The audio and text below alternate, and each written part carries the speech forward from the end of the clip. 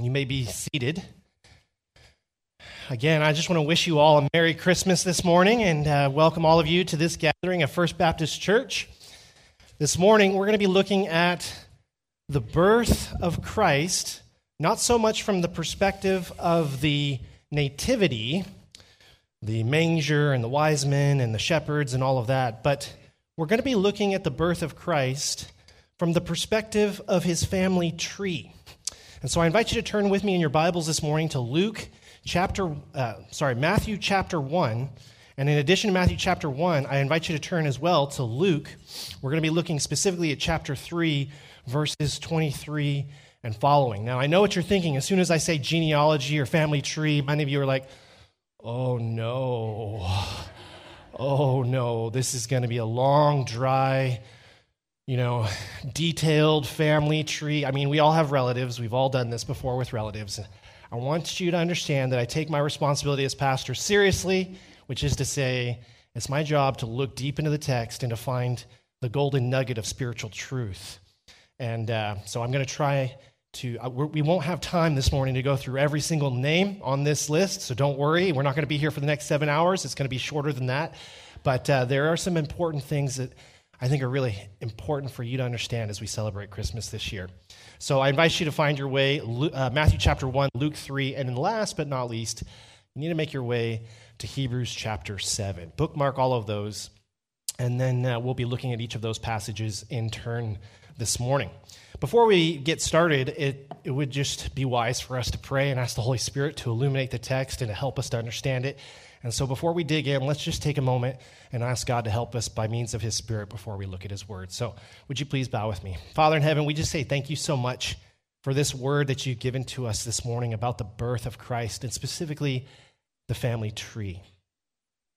Lord, as we look deeply at your family line and what it means, our prayer this morning, Lord, is that we would understand that you truly are the Christ child, the one appointed to atone for our sins, and the one that was foretold from before the beginning of the world. Help us to understand both the legitimacy and the authority of Jesus, that we might fully understand and know him, that we might trust in him, and that we might all today, Lord, surrender to you as our King. Do this, we pray, by your word, in the name of Christ. Amen. Odds are, if you're here this morning, you do one of two things as a pastime. As a hobby, you either garden, or as a hobby, interestingly enough, you work on your family tree.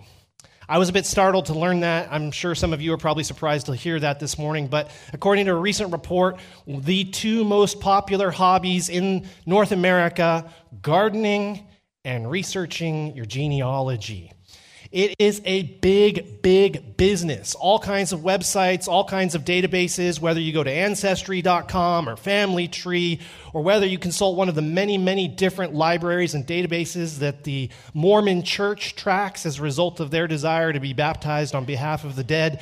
There are tons of businesses and tons of corporations. In fact, even today, you can get an over-the-counter mouth swab kit in which you can take a sample of your own DNA, put it in a vial, and ship it off, and they will send you back a report of your most likely related distant relatives, people you can call ancestors as a result of your genetic composition. Why are we so interested by all of this? Well, I personally think it has something to do with the fifth commandment. Honor your father and your mother. And as Paul tells us in Ephesians chapter 6, it's the first one or Ephesians chapter 5, is the first commandment that comes with a promise. Honor your father and your mother that it may go well with you in the land you are inheriting or in the land you are to possess. We're to honor our parents. We're to, that is, recognize the authority that they are in our life, how they've raised us, how they've shaped us. And we're to honor them in the sense that we're to be influenced by the example that they have set before us. As we come to Christmas time, it's important for us to recognize that Jesus was fully God, but he was also fully man. And he also comes from a particular set of parents. He also has a particular family tree. And his family tree is different than your tree or my tree in the sense that his tree is prophesied by God, and his tree, as recorded for us in Scripture, is intended by God to authenticate, that is, to prove his credentials for who he claims to be. So this morning I'd like for you to look, Matthew chapter 1, you need to bookmark that, as well as Luke chapter 3. I've always been interested in this because many years ago, I was witnessing to a young man named Quinn, and I was trying to convince this man to give his life to Jesus, and he was a diehard cynic. He criticized every aspect of the faith, and the thing he really loved to ridicule the most was the two differing accounts of Jesus' family tree. And he would say to me, you can't trust anything about Jesus because even the guys that were there in the first century writing about him, detailing his biography, they couldn't even get it straight who his dad really was, who his grandfather really was. And that is, on first surface level reading, a significant question that we ought to be asking ourselves. I don't know if you've ever noticed this, but if you look in Matthew chapter 1, Matthew tells us at the very start, the book of the genealogy of Jesus Christ, the son of David, the son of Abraham.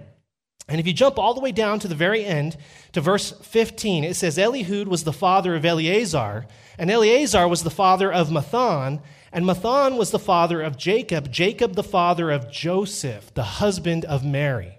So we know right off the bat, Joseph's father was Jacob, which means to us that Jesus' grandfather ought to be a guy named Jacob. So far, so good? All right, flip over to Luke chapter 3. Look at what Luke tells us in Luke chapter 3. Oh, I've flipped to Romans chapter 6. Whew. You can tell I've been preaching through Romans a lot lately. Sorry, Luke chapter 3, look at verse 23. It says, Jesus, when he began his ministry, was about 30 years of age, being the son of Joseph, the son of Heli. There's a problem here, isn't there? Matthew tells us that Jesus' grandfather was a guy named Jacob. Luke tells us that Jesus' grandfather was a guy named Heli. And there are other problems besides all of that. When we look at the differences between Matthew and Luke, before we begin to unpack some of these issues, it's important for us to gain our bearings. What is it that Matthew is trying to tell us? What is it that Luke is trying to tell us? Matthew is writing his gospel primarily to a Jewish audience. Jews are going to be very concerned with the legal status of every person in the nation of Israel. You'll recall that every Jewish child, when they were initially born, 8 days after birth, they had to be circumcised. They had to be circumcised, and there were detailed records that were kept. All of this was important from a legal perspective because they understood that the land of Israel, the land of Palestine, was a gift to Israel. Every tribe had a particular inheritance, a particular portion of the land that was given by God to that tribe, and every family within that tribe had certain allotments of that land that belonged to them. And so they were very careful, very meticulous to track all of these things so that at any given time they could say, well, this parcel of the land belongs to that guy because his great-grandfather was so-and-so and they're from such and such a tribe. This was very, very important. But it's even more critical for Matthew writing to a Jewish audience because they had this expectation right around the time that Jesus was born that indeed Messiah was coming. And there were two incredible promises that were driving all of their hopes and all of their expectations at the time of Christmas, so to speak. Number one, the promise that was made to Abraham. God had promised Abraham, through your offspring, I will bless all the families of the earth. I will bless all the nations of the world. And indeed, as Abraham has a child, Isaac, and Isaac has a child, Jacob, and so forth and so on, all the way down until we have the 12 tribes of Judah, Judah has made an incredible promise. And Judah has a bunch of kids, all the way down to this one particular little shepherd boy named David, who the scriptures tell us had a heart after the heart of God. And God promises David, you shall never lack a man to sit on the throne. And so David has made this incredible promise. And all of this is in fulfillment, eventually, of the ultimate promise that was made to Abraham. And as you look at what Matthew is trying to communicate to the nation of Israel. He begins in chapter 1, verse 1, the book of the genealogy of Jesus Christ, the son of David, the son of Abraham. And so you can tell right off the bat, Matthew's goal in his specific family tree of Jesus is to communicate two very important things to his Jewish audience. God is keeping his promises, these two big ones in particular to our nation, these two big promises, number one to Abraham and number two to David. But Luke is telling the story of Jesus for a different audience. He's telling a slightly different accounting of that story, every bit true, every bit as accurate as Matthew, but he has a different audience in mind. In fact, if you look at Luke chapter 3, verse 23, notice how Luke introduces his genealogy. It says, Jesus, when he began his ministry, was about 30 years of age, being the son, as was supposed, of Joseph. And he begins to recount the genealogy of Christ the way Romans would have done it, not starting at the beginning and working to the present, but starting at the present and working back to the beginning. And so if you come all the way down to the end, look at verse 37, the son of Methuselah, the son of Enoch, the son of Jared, the son of Mahalalel, the son of Canaan, the son of Enos, the son of Seth, the son of Adam, the son of God. Now, what Luke is trying to communicate with his genealogy is not the exact same thing as what Matthew is trying to communicate. Matthew wants the Israelite nation, Jews, to understand Jesus is the son of David. He's the Messiah. He is the Christ. Luke wants to communicate that too. But Luke, writing to a Gentile audience, is dealing with a number of other theological issues that wouldn't necessarily have been shared amongst Jews. Number one, writing to a bunch of Romans, they had a whole panoply of gods. They had all kinds of gods that they worshiped. And what Luke is trying to communicate is that Jesus is the Son of God.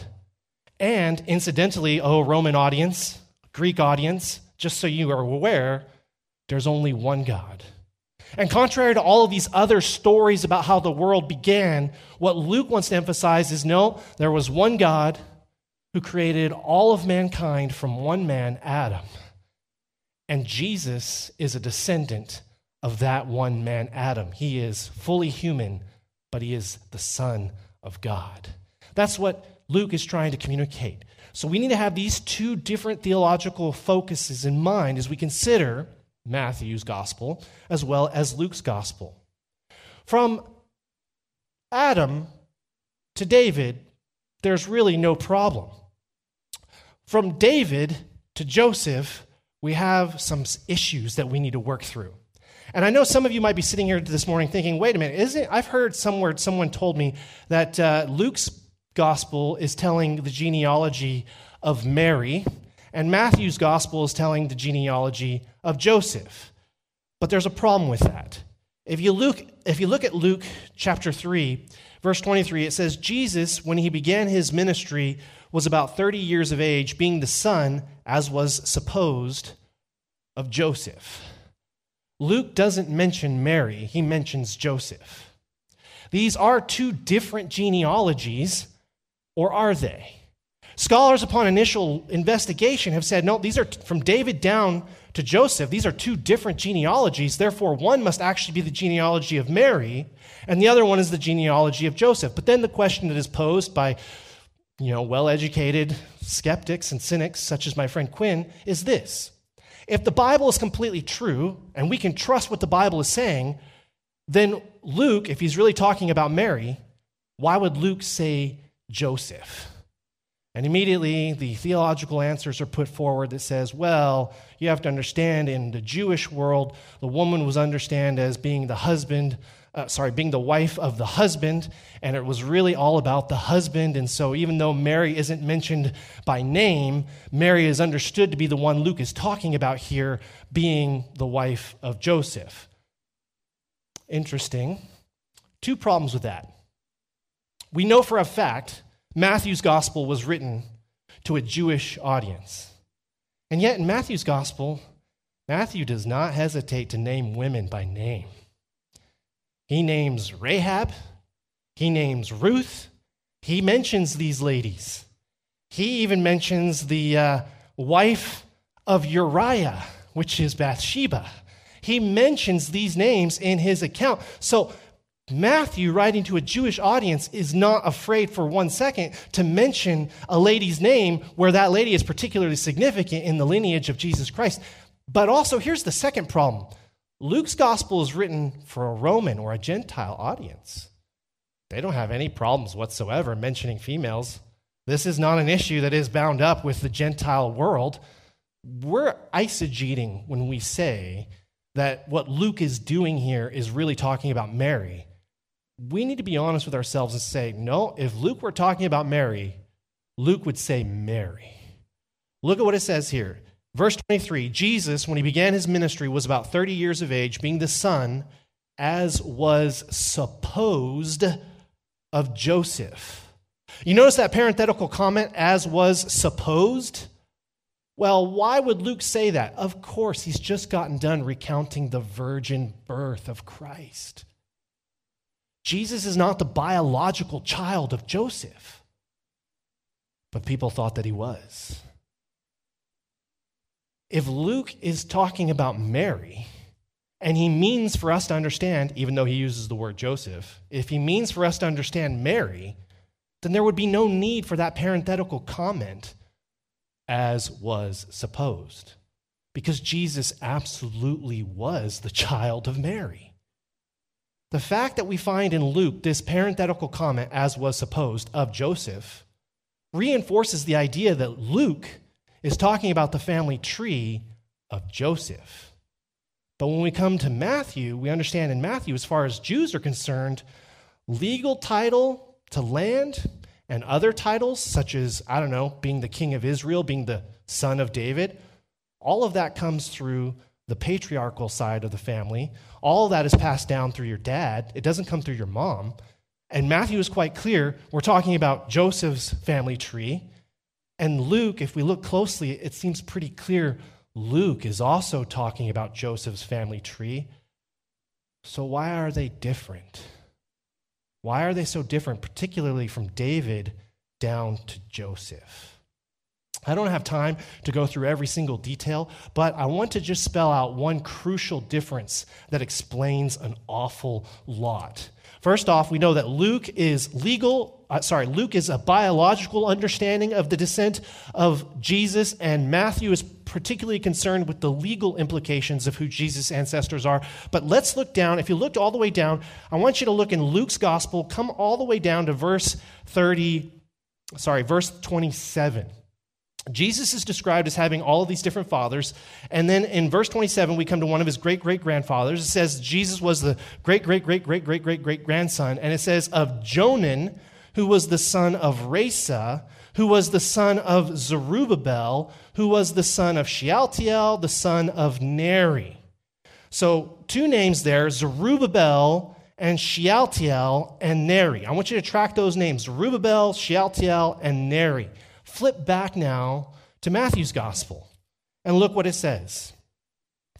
Beginning in verse 10, says that Hezekiah was the father of Manasseh, Manasseh was the father of Amos, and Amos was the father of Josiah, Josiah the father of Jeconiah, underline that name, and his brothers at the time of the deportation to Babylon. And after the deportation to Babylon, Jeconiah was the father of Shealtiel. Well, wait a second. How can Jeconiah be the father of Shealtiel when Luke tells us that, in fact, Shealtiel was the son of a man named Neri? Oh, we see a difference now very pointedly in these two accounts of the family line. You may recall that after David, there was his son Solomon who sat upon the throne. And after Solomon, there were a number of kings that came after him, and each one was progressively more and more evil. And God sent a number of prophets to warn the nation of Israel to turn from their wicked ways. And there would be times where you'd have a good king that would rise up and enact certain reforms, but he would almost immediately be followed by a bad king who would go right back to the same old ways. it got progressively worse and worse, and God kept threatening that they would be taken away from the promised land, that they would be dragged away into exile. And we come to this man, Jeconiah, who sits upon the throne. He is the son of David. And God makes a really, really harsh judgment against Jeconiah. Jeremiah tells us of it in Jeremiah chapter 22. Don't flip there, just listen. God says concerning Jeconiah, "As I live, declares the Lord, though Coniah, the son of Jehoiakim, the king of Judah, were to be the signet ring on my right hand, yet I would tear you off. Thus says the Lord, write this man down as childless, a man who shall not succeed in his days, for none of his offspring shall succeed in sitting on the throne of David and ruling again in Judah." Jeremiah is told to go and prophesy to the sitting king, a man named Jeconiah, that he is evil and that no matter what he does, none of his children will sit on the throne of David. And when Jeconiah hears this, can you imagine what his response is? "Oh no, I should repent of my sins and get right with the Lord?" No. His response is to assume incorrectly that this is not something to be believed because he is the son of David.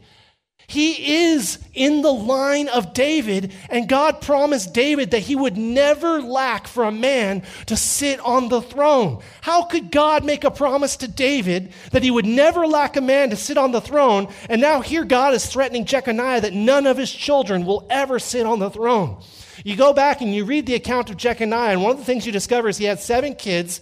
He was indeed a very wicked king, and all of his kids over time were either murdered or died. None of his children survived to sit on the throne, and Jeconiah himself was dragged off into captivity to Babylon, never to be seen or heard from ever again.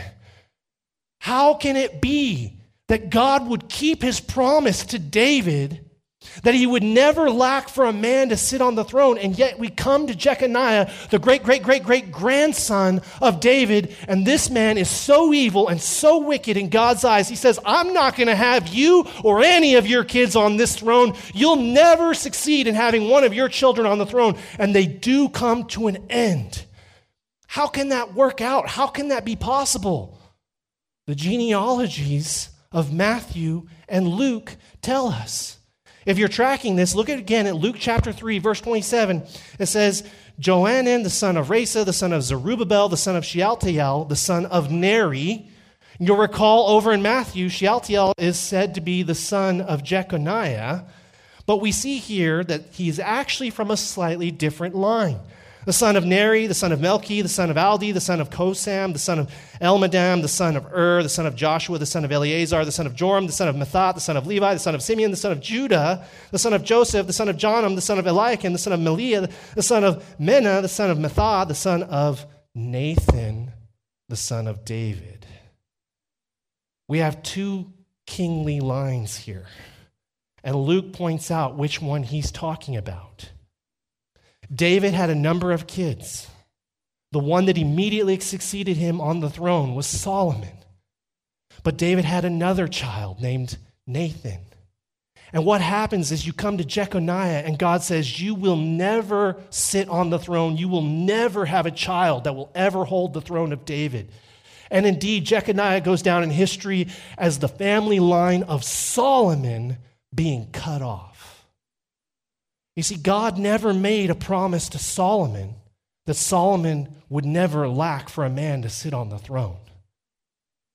God made the promise to David that David would never lack for a man to sit on the throne. And what we see happening between the genealogy of Matthew and the genealogy of Luke is that Matthew is telling us that Shealtiel was the son of Jeconiah. But Luke says, no, Shealtiel was the son of Neri. What's going on here? Well, Shealtiel is absolutely the great-great-great-grandson of Nathan, the son of David. And Jeconiah is the great-great-great-great-grandson of Solomon, the son of David. But when the family line of Solomon is cut off, the legal inheritance of the throne passes to the closest next of kin, which was Shealtiel. So Shealtiel inherits the throne from Jeconiah, and the legal inheritance is passed down to the descendants of David, but not through Solomon. It is the descendants of David through Nathan. Nevertheless, God is still true in his promise to David. We work our way down through the lists, and they're relatively identical. Matthew is presenting things in a legal fashion, so he's showing 14 generations from one to the next to the other. Luke is showing us the actual biological descendants, but we come down to the last name on the list, right before Joseph. And Luke tells us that Joseph was the son of Heli, the son of Mathat, the son of Levi. And Matthew tells us that Joseph was the son, that Jacob was the father of Joseph, and that the father of Jacob was Mathan. They both have Mathan listed, but then we have two different sons mentioned here. We have Heli, and we have Jacob. Now, we can't be entirely sure. The records, the extra biblical records that have survived indicate that indeed Mathan had two sons, one named Heli and one named Jacob. So Joseph, is he the son of Heli, or is Joseph the son of Jacob? Which is it? He can't be the son of both, can he? Or can he? You see, there's one other little interesting detail from Hebrew law, which again, we're not very familiar with, but we ought to be. It's the custom of levirate. It's called levirate marriage. In Deuteronomy chapter 25, Moses tells the nation of Israel, if brothers are living together and one of them dies without a son, his widow must not marry outside the family. Her husband's brother shall take her and marry her and fulfill the duty of a brother-in-law to her. And we're most familiar with this from that book of that lovely book of Ruth, in which Ruth comes back from the land of Moab and Boaz falls in love with her, and there's this custom that's at play, and there's another next of kin that's closest to Ruth, and really he should have the right of first refusal, and there's this interplay between Boaz and this other relative, and eventually Boaz is able to marry her. And it's such a beautiful love story, but you don't really understand the nature of that story unless you understand levirate marriage. You see, the Jews were so particular about ensuring that the legal title, the inheritance of the land, and all of this was passed down correctly from generation to generation, that they even had a custom where if a man and a woman were married and the husband died having produced no children, his brother should marry his wife and produce children in his name. So which is it? Is Joseph the son of Heli, or is Joseph the son of Jacob? We can't be 100% sure, but it seems likely that Matthew, recording the legal passing of the title of the throne of David down, is recording Jacob as the legal father of Joseph. But perhaps Jacob died, and his widow married, whom Luke describes to us here. Luke married this other individual, Heli, and he raised up Joseph in the name of Jacob. What we see then in these two accounts is that in Matthew's genealogy, the legal promise of the throne of David is passed down, and Matthew is careful to point out the legal transfer of this possession all the way down to Jesus. Whereas when we look at the account of Luke, Luke shows us the biological relationship of these different men and the actual physical descent from one to the next. These two genealogies don't contradict each other. They are perfectly consistent, but they're seeking to show two different purposes. One, that Jesus is legally the heir to the throne of David. That's Matthew. And Luke is there to show us legally that Jesus is a biological descendant of David as well. Now, I know some of the ladies are in the room. You're thinking to yourself, well, isn't that just fantastic? All this talk about the men, all this talk about Joseph and, the legal inheritance and all of this and biological that and legal that. And, of course, Mary gets short shrift. We don't know anything about Mary. All this time I've been told that Mary's genealogy was recorded for us in Luke, and Matthew's had to deal with Joseph, and now what Pastor's telling me is we actually don't have in either of these accounts anything to do with Mary. That's just typical, right? Isn't that what you're thinking? Well, I didn't say that we didn't know anything about Mary. We don't know as much about Mary as we know about Joseph, but we know something about Mary that's quite crucial. If you're in the Gospel of Luke, I want you to turn back with me to Luke chapter 1. Luke has this great introduction where he's trying to reassure Theophilus that indeed everything he's writing has been well researched. And of course, we've just worked our way through this rather dry genealogy, and we know for sure Luke has researched everything, and he wants Theophilus to have certainty. And as he begins his gospel, having introduced his letter to this guy named Theophilus, the first thing right out of the gate that Luke wants us to know, he wants us to meet the parents of John the Baptist. And so it begins. It says, I'm in Matthew, sorry, let me get back to Luke. In Luke chapter 1, if you jump down past the prologue, picking it up in verse 5, it says, in the days of Herod, the king of Judea, there was a priest named Zechariah of the division of Abijah. Okay, so he's a priest. That means he's of the house of Aaron. And interestingly enough, Luke tells us he's married. His wife is also from the house of Aaron. It says her name was Elizabeth, and it says he had a wife from the daughters of Aaron, and her name was Elizabeth. What people often forget is that John the Baptist is from the house of Aaron. But why do I bring this up in connection with Jesus? What does this have to do with the lineage of Christ? We understand one very crucial and very important detail about Mary as a result of knowing who Elizabeth is. If you jump all the way down to Luke chapter 1 and pick it up in verse 35, it says, the angel said to her, the Holy Spirit shall come upon you, and the power of the Most High will overshadow you. Therefore, the child to be born will be called Holy, the Son of God. She's just been told, your child is going to be Jesus. He's going to be the Son of God. But look at what Luke tells us in verse 36. And behold, and the ESV translates it, your relative Elizabeth in her old age has also conceived a son. And this is the 6th month with her who was, and he goes on to describe essentially that she's pregnant with John the Baptist. But there's an important detail that's mentioned there, which I think all too often we just skip over. Elizabeth is the relative of Mary. And in fact, the Greek word is quite specific. They are cousins. Which is to say that as cousins, at some point in the past, they had either the same grandfather or the same great-grandfather, which is to say that if Elizabeth is of the daughters of Aaron, the great high priest, then that means Mary is also of the daughters of Aaron, the great high priest. What do we know about Mary? Do we have her exact lineage? No, we don't. We do not. But we do know that Mary is of the great high priest's household, and we know that Joseph is of King David's household.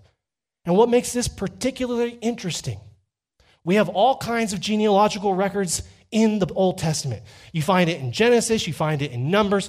The most extensive is found in 1 Chronicles. In fact, if you ever read 1 Chronicles, I'm sure you never read the first 9 chapters of 1 Chronicles, because chapters 1 to 9 are detailing all of the family trees of all the important people that came back and settled in the land of Judah after the deportation to Babylon. The author of the book of Chronicles wants to establish all of these different family lines, and he establishes the throne. He traces out the family line of David, and he traces out the family line of Aaron. You go back, you look at all these different family lines, and you research all the names, and you look at all the different ways that they might cross over. And do you know what? If you spend enough time doing that, which I have, you find something really interesting in terms of what you don't find in all of the scriptures, in tracing out all of these different family lines, in trying to track all of these different names of the father and the son of so-and-so and the son of such and such. You never find that the house of David, the king of Israel, ever crosses over the line of Aaron, the chief priest, and the line of Aaron, the house of Aaron. Never once does the house of David and the house of Aaron ever cross over. The only time Scripture ever mentions it to us is right here in the birth of Jesus Christ.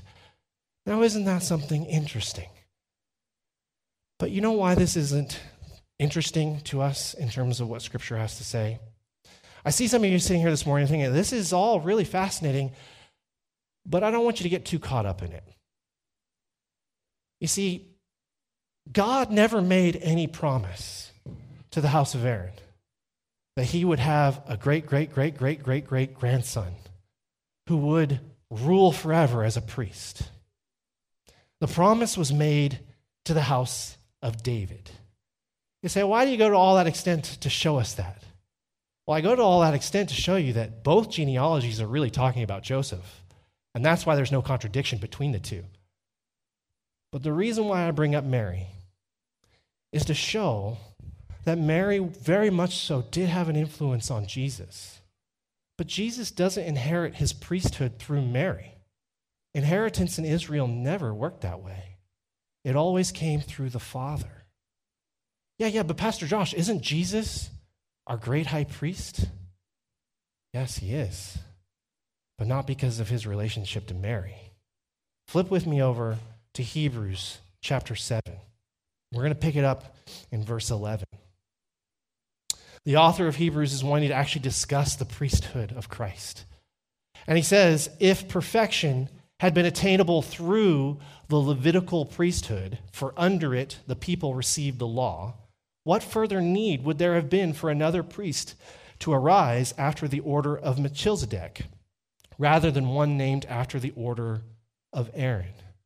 Now, what the author of Hebrews is telling you is that indeed Jesus is a priest, but he's saying that the Levitical priesthood was always flawed. And if the Levitical priesthood had been good, why then indeed we would still have a high priest today from the tribe of Aaron, from the house of Aaron, from the tribe of Levi. But he's saying, actually, no, that's not the case. And here is why. When you're a priest of the house of Aaron, born of Aaron, you always have to offer two sacrifices. First, you have to offer a sacrifice for yourself, for your own sins. And then secondly, you have to offer the sacrifice on behalf of the nation of Israel. But what Hebrews is telling us is that Jesus is very specifically not descendant, and he doesn't take his title from the house of Aaron for one very crucial reason. Look at what he says. Verse 12, for when there is a change in the priesthood, there is necessarily a change in the law as well. For the one of whom these things are spoken belonged to another tribe from which no one has ever served at the altar. He's talking about Jesus, and Jesus legally and biologically through Mary, not through Mary, through his legal descendant from David is of the house, his legal descendant from Joseph is of the house of David. But he's saying here that he belongs to the house of David, and no one from the house of David has ever served at the altar. And so the question might arise in the minds of a Jewish audience, how can Jesus be our great high priest when he comes from the tribe of Judah, of the house of David, when no one from that tribe and no one from that house has ever been appointed to serve? And he goes on, he says, it is evident that our Lord was descended from Judah, and in connection with that tribe, Moses, prophesying, said nothing about priests. This becomes even more evident when another priest arises in the likeness of Melchizedek, who has become a priest, not on the basis of a legal requirement concerning bodily descent, that is, his biological or legal inheritance, but by the power of an indestructible life. And Hebrews then goes on to quote, it is witnessed of him, you are a priest forever, after the order of Melchizedek. When we read of Melchizedek in the account in Genesis, he appears out of nowhere. He shows up, he's a priest, Abraham pays tithes to him, and just as quickly as he shows up, he's gone. We don't know anything about who his father was, we don't know anything about his mother, and so we come to the account of Jesus, and it's clear that Mary had the same grandfather as Elizabeth, therefore she's of the house of Aaron. But why is this not given any play in the Bible? I'll tell you why. Everybody from the tribe of Levi, of the house of Aaron, were all sinners. They all lived, they all died, they all did their service, they did what was asked of them until it was time for them to go on to heaven. But God is very clear in appointing Jesus, number one, as our king, but number two, as our priest. And when it comes to the priesthood, he is not going to say that he inherits his priesthood through any family line.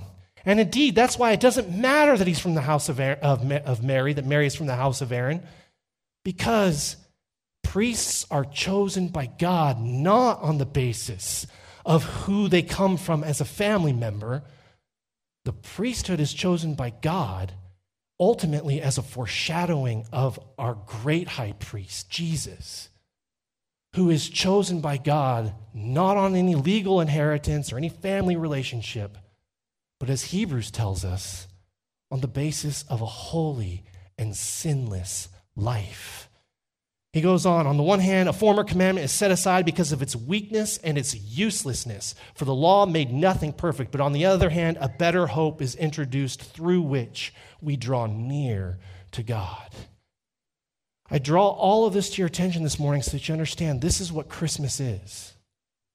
Christmas is Jesus, the Son of David, entering into the world to be our King, to rule over us.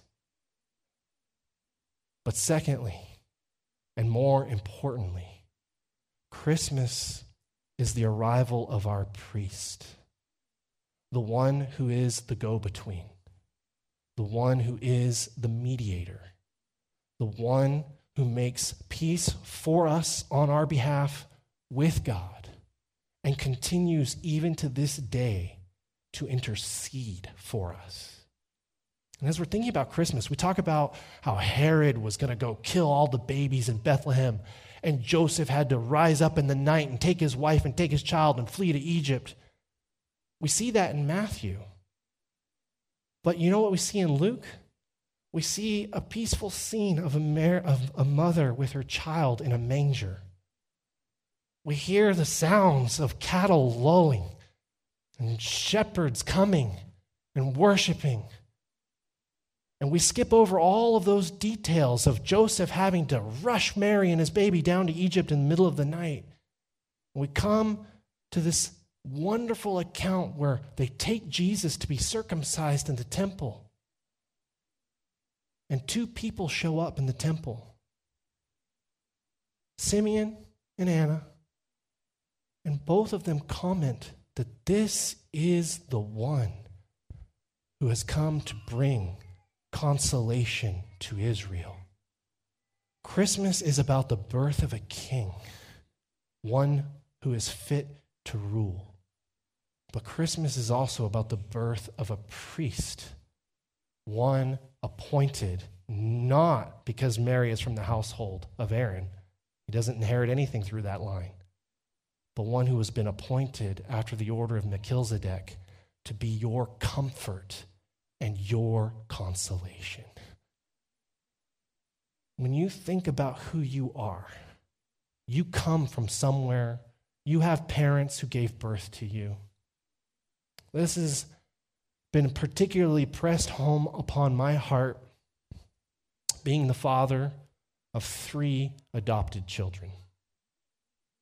From when they were very little, 2 and 3 years of age, Shanti and I made the decision that we would be very honest and transparent with our kids about where they come from. To tell them that they came from other families, but that they were our children. And sometimes skeptics and cynics, they look at all this stuff about Jesus being the adopted son of Joseph, and they get into all of this sort of stuff, and they say it doesn't mean anything. It does to God. Do you know what Jesus gives you and me? John tells us, to all those who believe in Jesus, he gives to them, to you and me, the right to become children of God, not by blood, he says, not by the will of man, he says, but by the will and the choice of God. Because Jesus is the adopted son of Joseph, the full legal heir to the throne of David. He understands adoption. And he dies for you so that if you would believe in him, you too would be adopted into the family of God. That's what Christmas is all about. And I want you to understand who you are today, not on the basis of who your earthly mother and father were, but on who your heavenly Father is. It should shape and change your perspective. I was reading a few years ago an article in Times by a man named Gregory Rodriguez who was talking about this rise, this craze in genealogies and family trees and tracing out all of our lineages. Gregory Rodriguez writes, quote, "A few years ago, my father spent 3 years researching our family roots.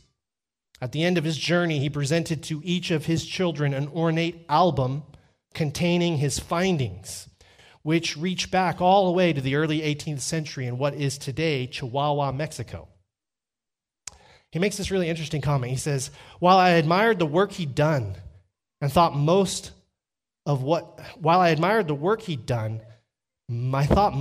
that what he had done, although pretty cool, did not have the power to change the way I saw myself in the world. Rodriguez says, I got this book and I was reading it and it's got my whole family history and I'm like, yeah, okay, that's kind of interesting, but so what? But he writes a little bit further. He says, that was before I looked more closely at the photocopy from the 1900 census that he had placed under a laminated sheet on page 38. Well, it took him 38 pages to get to something that really grabbed his attention, but he got there. And the same is true of genealogies in the Bible, I would just suggest. Sometimes you got to work to get to it, but it's there. He says, page 38, "It was then that I discovered that my great-great-grandfather, Federico Rodriguez, who worked as a smelter in a large copper mine in eastern Arizona, had arrived in the United States as early as 1893. Before I had thought that both of my mother's and father's families came to the United States in the 1910s during the Mexican Revolution. We hadn't really known much about the paternal side of my dad's family, however. Suddenly, there it was, proof that my dad's great-great-grandfather was living and working and raising a family in Arizona 19 years before it even became a state of the Union. It might seem silly to you, and initially it didn't mean much to me. But every time I fly to the Grand Canyon State, I can't help but think about, as I'm getting off the airplane, wearing one of those silly pilgrim hats with one of those really cheesy large buckles and declaring to everyone that I'm related to one of the initial founders of one of the states in the United States. I don't think of myself only as being from Mexico. I think of myself now as a pilgrim, along with millions and millions of other Americans. I can't explain how or why, but knowing where I come from has changed a lot about how I think of myself.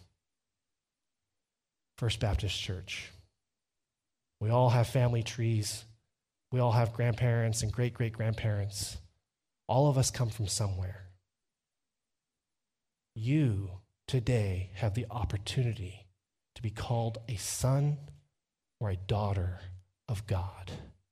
And while your family tree is important, indeed the fifth commandment reminds us, honor your father and your mother. While your family tree is important, it's not determinative of your future. What is determinative of your future is what you do with Jesus Christ. Let's pray. Father in heaven, we thank you so much for Christmas time and the opportunity to reflect on these interesting and unusual and miraculous details that all surround the birth of our Savior. Father, as we worship Christ this holiday season, our prayer is that we would all know Christ, know him deeply, truly, and as fully as we possibly can, to know him in his word, that we might worship him as the Christ child, that we might worship him as the King, the Son of David, that we might hope in him as the final and great high priest who intercedes on our behalf. Help us to know this and to understand it and to believe it. Do this, we pray, in Christ's name. Amen.